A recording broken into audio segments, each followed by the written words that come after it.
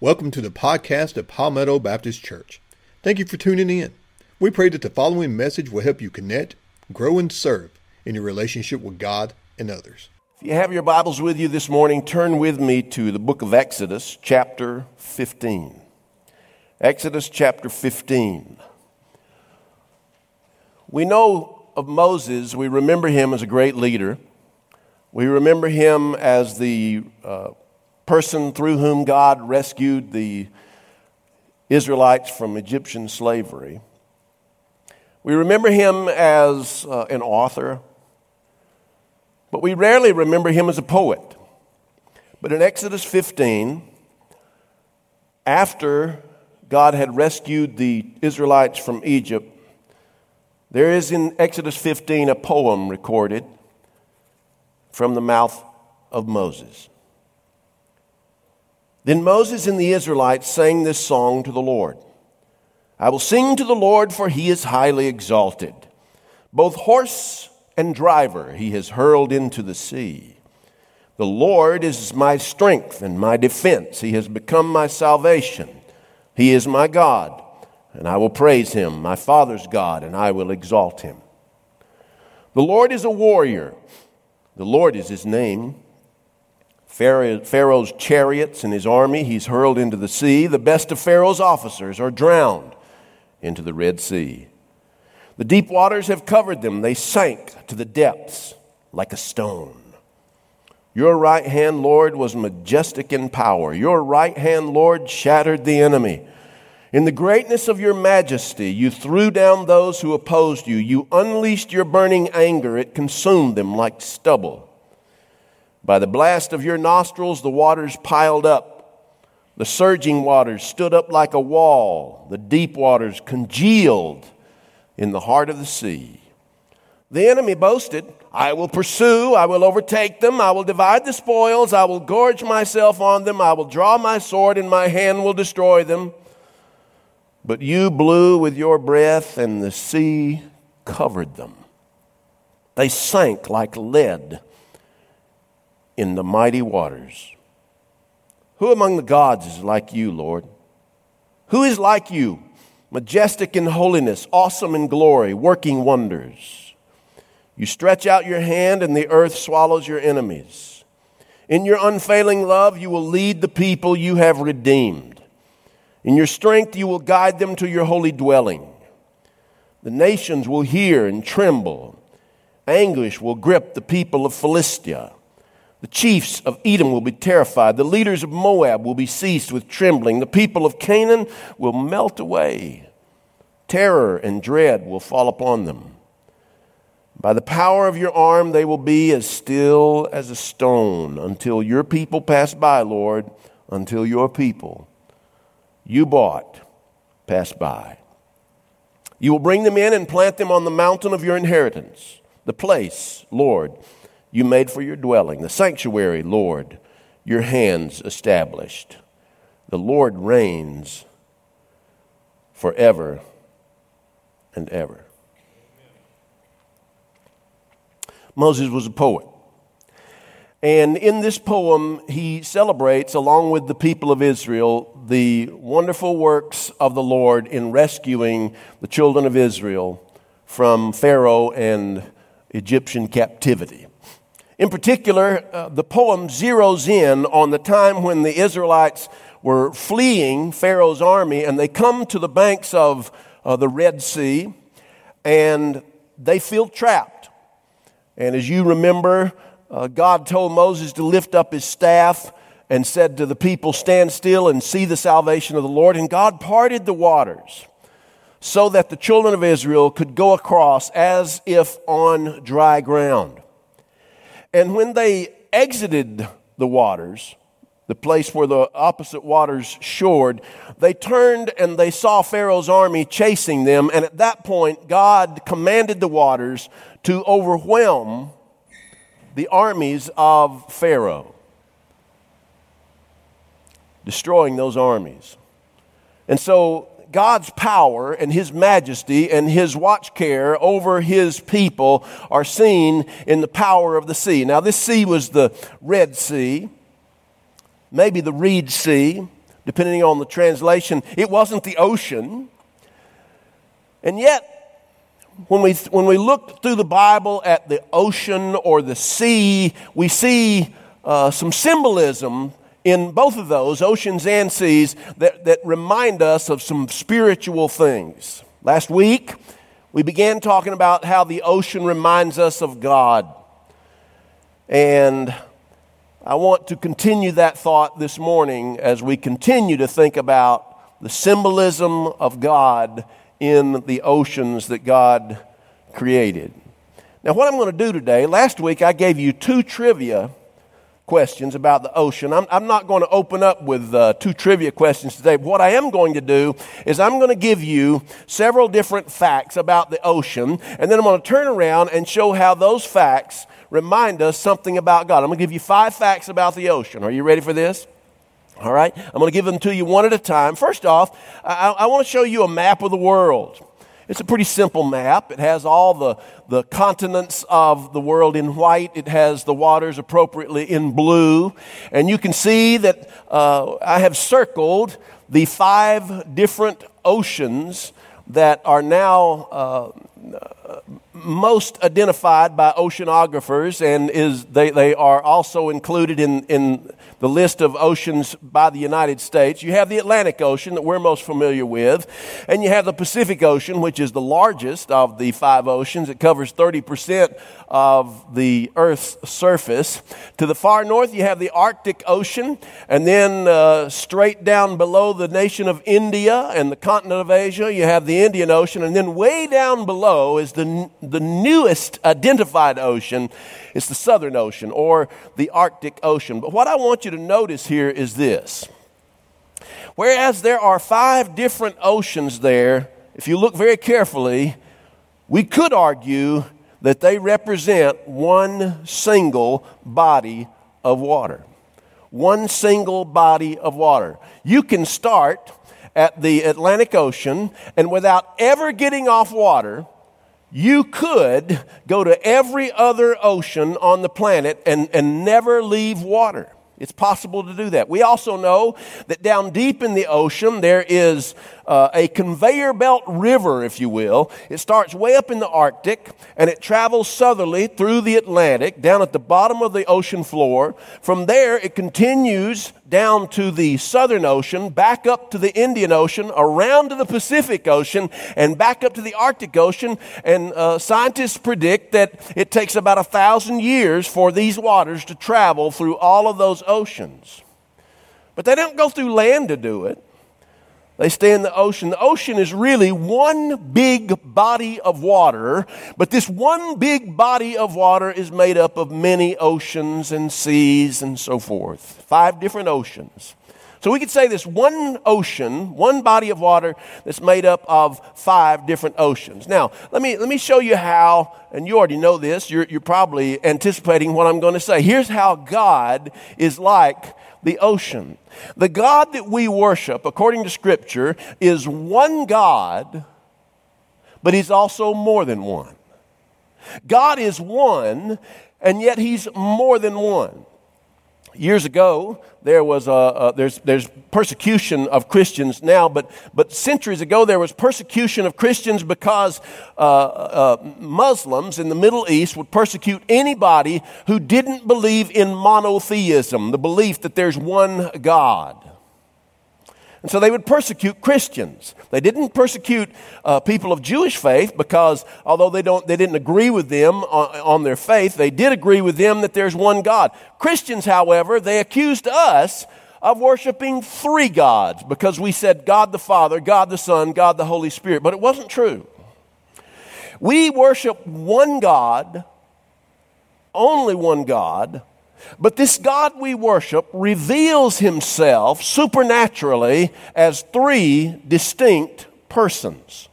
So we worship one God, but we will experience this one God as God the Father, as God the Son, Jesus Christ, and as God the Holy Spirit. Now, there's no way to logically explain that fact, that we worship one God and yet he's more than one. He's one God, and he'll never be more than one God, but he is one God who reveals himself to us in three persons. In that way, God is much like the ocean. The ocean is one body of water, but it's also more than one. God is one, and yet God is more than one. Now, the next thing I want to show you about the ocean is just some facts about the ocean. First off, the ocean covers 71% of the Earth's surface. In that 71% of the Earth's surface, the ocean contains 97% of all of Earth's water supply. Not only does it contain 90% of all Earth's water supply, but the ocean is the primary source of our rain. So we had a little bit of rain yesterday at my house, not a whole lot, just enough I could see the sprinkles dropping down in my pool back in the back of the house. That rain, more than likely, came from the ocean at some point. The ocean is our primary source of rain. Now get this, more than half of the oxygen we breathe, in fact, it's a lot more than half, it's 70% of the ocean we breathe comes from the ocean. Of the oxygen we breathe comes from the ocean. Now, it doesn't seem that way because as we're breathing air here today, we don't smell the salt smell that you often smell when you get close to the beach or in the ocean, but 70%, well over half of all the oxygen that we breathe is produced by and through the ocean. Okay, so we could say with certainty that if we didn't have the ocean on earth, you and I could not live. It would be impossible for human beings to exist if we had no body of water called the ocean.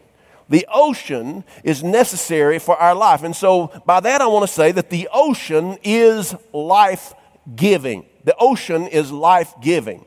Now, it's not a huge step at all to take that and say, like the ocean, God is life-giving. In Genesis chapter 2, the Bible says that God created Adam, and he breathed into Adam the breath of life. He breathed into him oxygen, and Adam became a living soul. Later, God created Eve and brought them together. God created life, and he still creates life. You and I are created. We are born with the image of God. Now, it is a somewhat of a broken image, but still, it's kind of like if you look into a broken mirror, you can still see your reflection and recognize yourself. God looks at us, and though we may be a broken reflection, he still longs to see himself and does see himself in us. And when we have received Christ as our Savior, God mends that broken reflection so that not only does he see us in his image, but he sees the image of his Son in us. And so when he looks at us, he sees perfection. But God is life-giving. Not only does he give us physical life, but through Jesus Christ our Savior, he gives us eternal life. For God so loved the world that he gave his only begotten Son, that whoever believes in him should not perish, but should have eternal life. Jesus came to give us life. In John chapter 10, verse 10, he says, "The thief comes but for to steal and to kill and destroy, but I have come that you might have life, and that you might have it to the fullest, that you might have life abundantly." So, the ocean is life-giving, and similarly, actually even more so, God is life-giving. Without God, we couldn't have anything. Without God, we couldn't exist. Without God, we couldn't have salvation and eternal life. Now, the next fact I want you to see about the ocean, and you already know this too, is that the ocean is not to be trifled with. It is not to be trifled with. The ocean demands our respect. It's beautiful. It is calming. I love to walk down the beach, especially early in the morning or late in the evening, but I love to walk down the beach anytime. It doesn't matter to me. I love it. The ocean just calms me. The ocean speaks to me. I feel close to God when I'm close to his creation, the ocean. I love it. But I also know that the ocean demands our respect. We're in hurricane season, and there will be great storms that erupt in the ocean. They usually start off, as far as we're concerned, in the Atlantic Ocean. They start off not far off of the coast of northwestern Africa.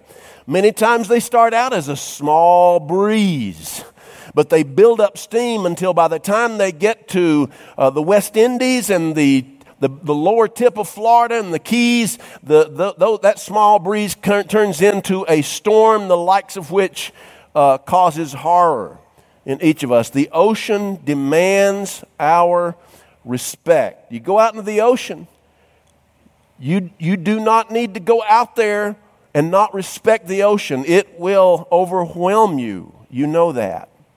By the same token, God demands our respect. Now, God is a God of love. God is a God of mercy. God is a God of grace, all of that, and we love to focus on those attributes of God, those that we really like: grace, mercy, love, goodness. And He's all of that. But at the same time, our God is a God of judgment. He's a God of demands. He demands a certain way of life on the part of His children. And God is not to be trifled with. God is not to be taken for granted. God can be a ferocious God. A lot of people who don't share our Christian faith, don't share the Judeo-Christian faith, they criticize the Bible because they go back and they say, look at some of the things God did. And the fact of the matter is, there are some ferocious things our God did in the Scriptures, especially in the Old Testament.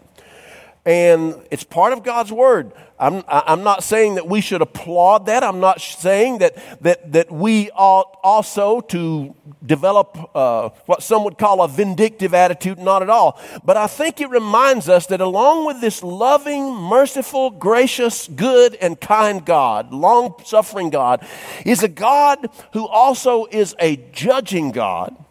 He does not wink at our sin. He is very serious about us living in a way that brings glory to Him. God demands our respect. In talking about that respect, here's a figure for you. About 50 deaths a year occur because of riptides. Riptides. I love the ocean, and when I go to the ocean, I love to get into the ocean. Now, my Amanda, she likes sitting on the beach, but she will not get into the ocean. She said there's too many critters in there that she doesn't like. But I like to get into the ocean.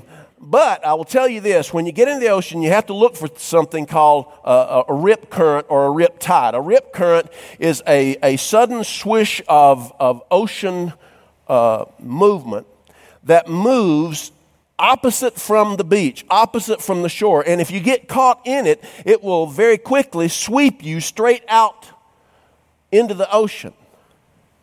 And it can pull you under. If there's also with the riptide an undertow, a lot of people die. 50 people a year on average die in the United States because of riptides or rip currents. And what happens is, if we're not trained or if we don't know anything about them, what we try to do naturally is to swim opposite the riptide. We try to swim towards shore while the riptide takes us out. We can't overcome that riptide. Swimming against the riptide is a futile exercise.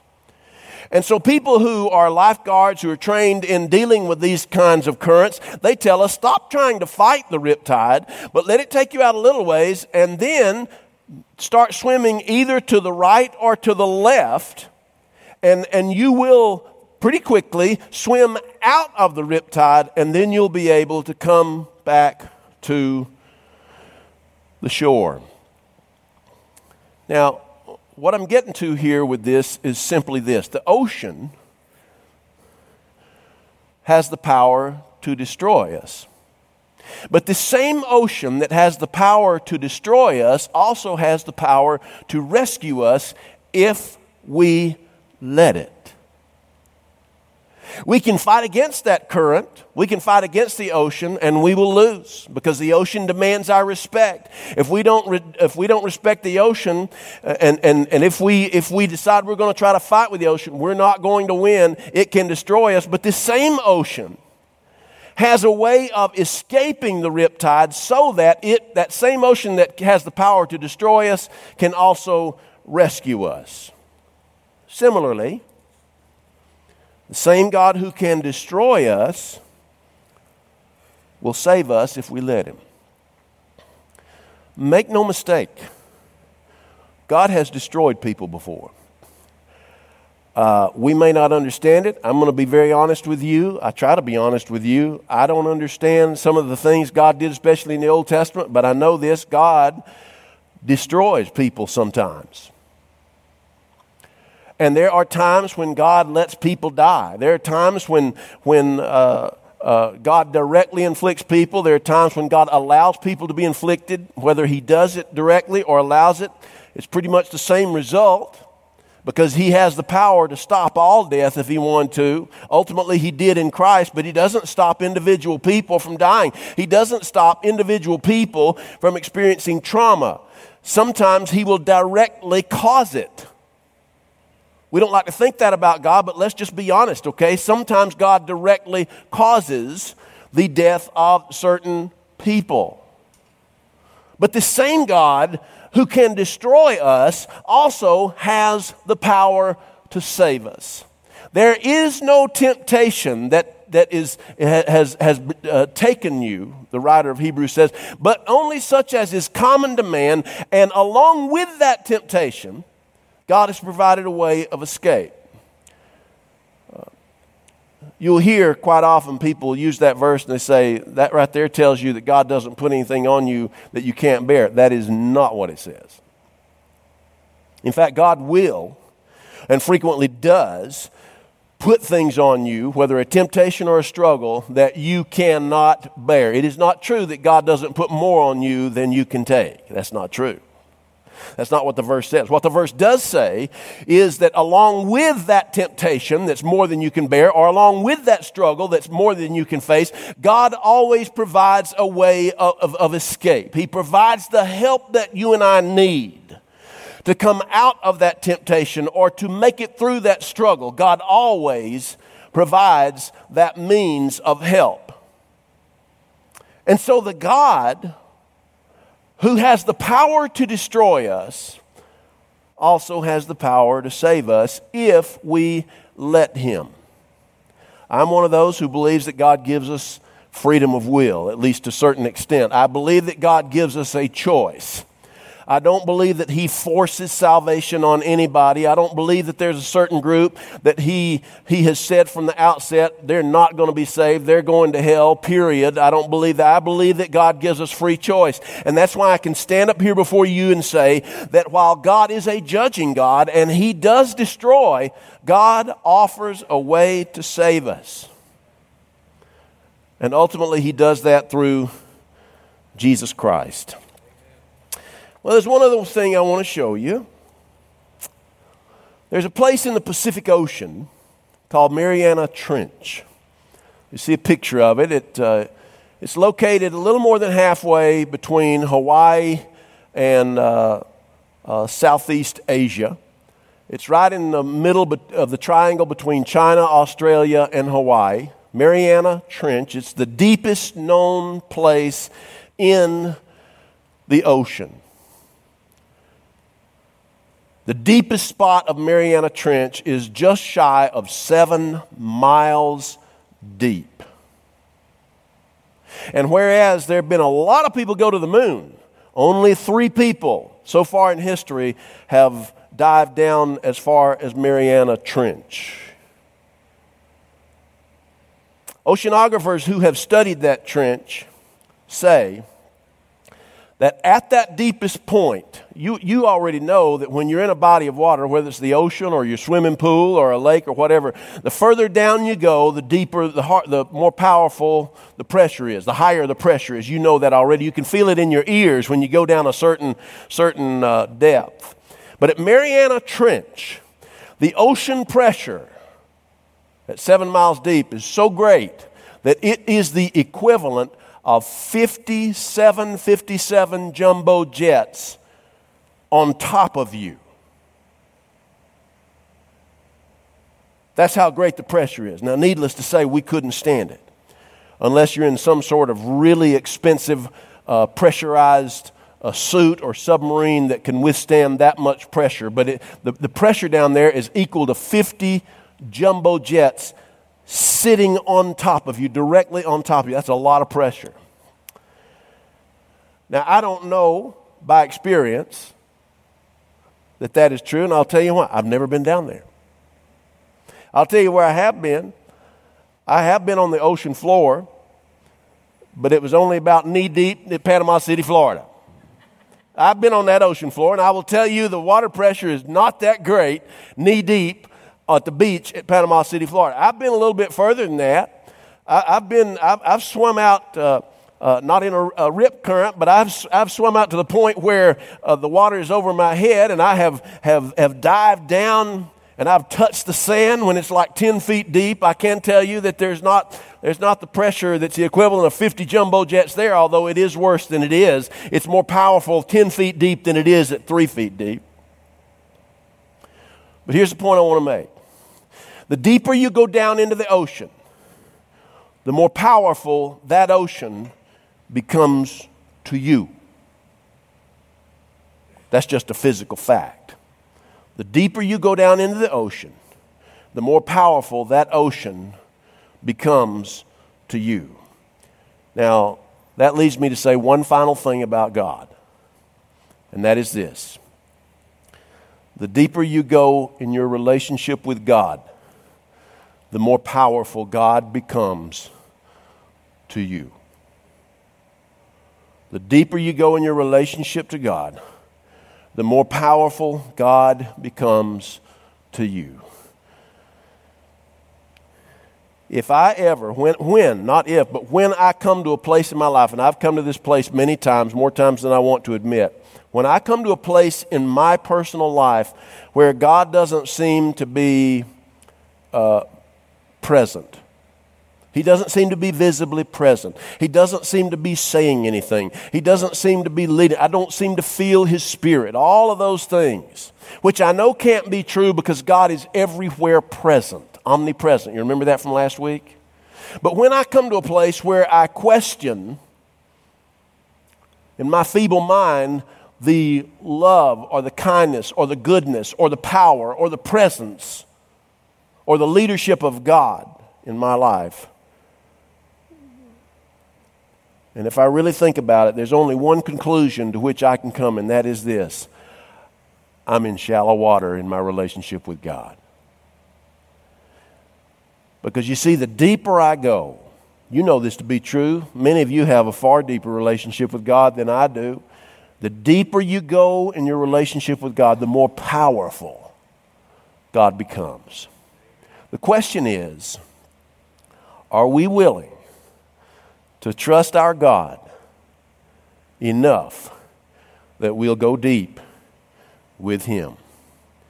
You see, God wants a relationship with us. He gave His Son Jesus Christ to die on the cross so that we would come to know Him in a relationship. But He doesn't stop there. God is not content with stopping with your ticket to heaven. So many of us are so content with that. I'm a part of so many funerals of people who I gave my life to Jesus back when I was 6 and a half, 7 years old. And I haven't really been that active with Him that much since. But boy, I got my ticket. Boy, I hope you did. I hope you did. But I'll tell you right now, God is not content with just giving you a ticket to heaven. God wants to go deep with you. And the deeper you go with Him, the more powerful He will become to you. Let's pray.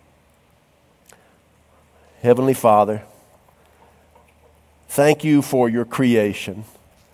In Your creation, we see glimpses of You. The ocean that is virtually everywhere reminds us that You are definitely everywhere. The ocean that is majestic and powerful reminds us that you are a God of majesty and omnipotence, all power. The ocean that can calm our hearts as we walk beside it reminds us of the fact that you are a God who loves us, who calms us, who gives us peace. Oh Lord, this ocean that must be respected reminds us of the fact that you must be respected and that you long for us to come and enjoy your presence. Unite with you in a relationship. You also want us to go deep with you, Lord. And I pray that we will make that commitment to go deep with you today. In Jesus' name, amen.